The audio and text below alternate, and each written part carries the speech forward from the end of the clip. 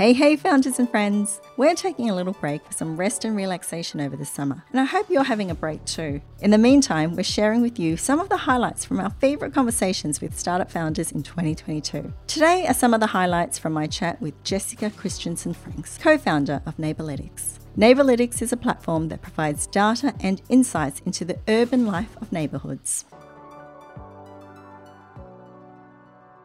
So one of the most important parts of a cap raise is building up your investor network.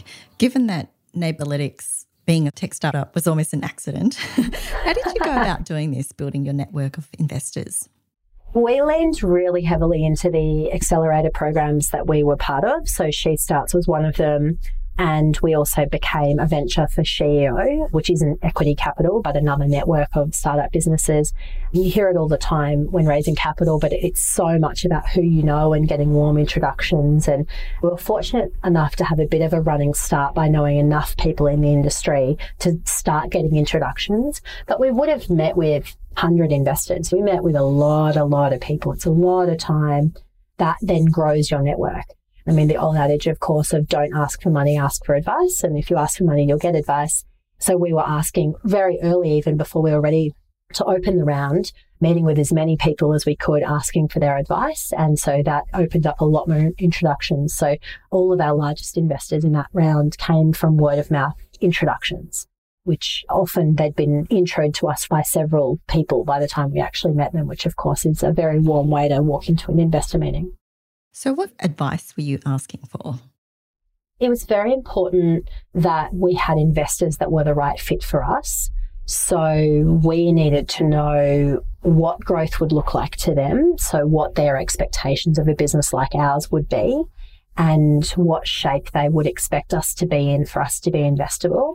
The best technique we used during the raise, and we're about to raise capital again and are doing the same thing now, is to decide when the raise is going to open and then spend a few months before that speaking to people and saying, we're taking expressions of interest for a raise that is opening in 3 months.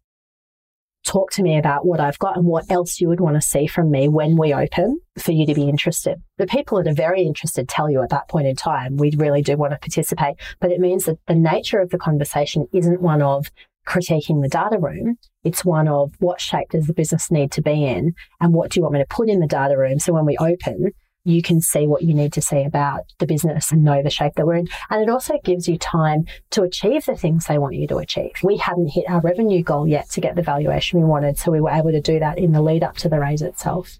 So Carol Schwartz, who is the director of the Reserve Bank of Australia, led that round. How did you meet Carol?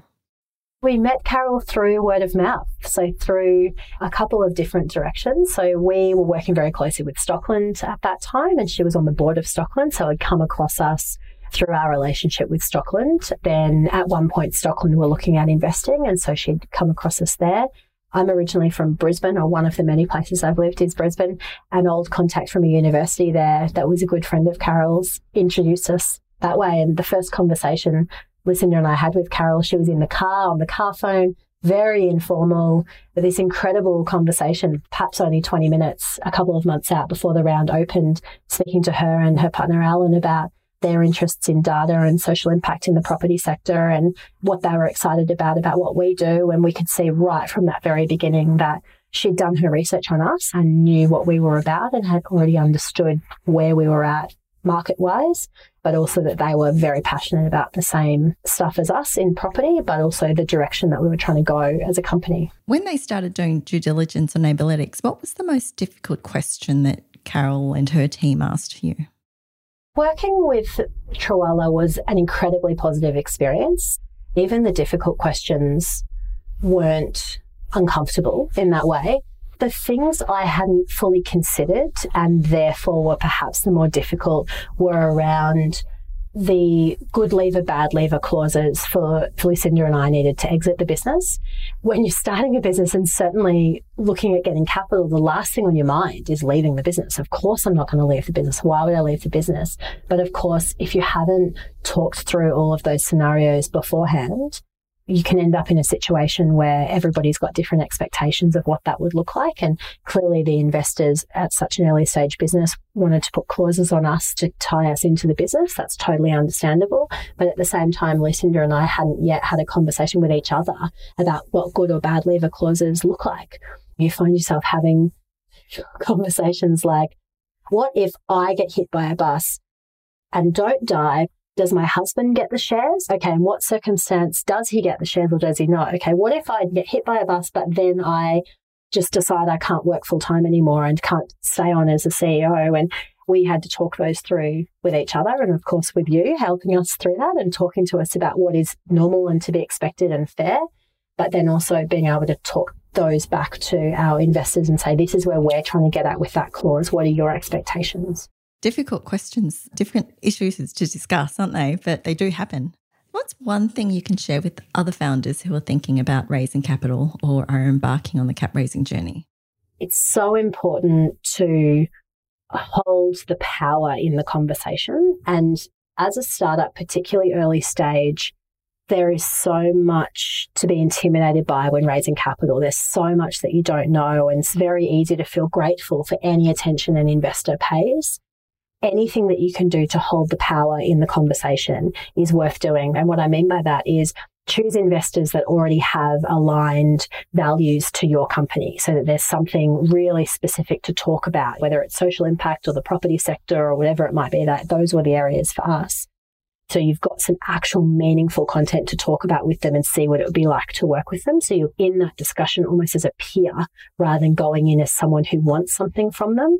But also techniques like having a discrete raising period that is a matter of weeks and saying we are opening on that date. I'm not providing the finances, the data room, anything until that date, again, is a way of holding the control and also standardizing what everybody gets. Otherwise, you end up with all these ad hoc requests from people about all of the different types of information that they want, and you can just never end it.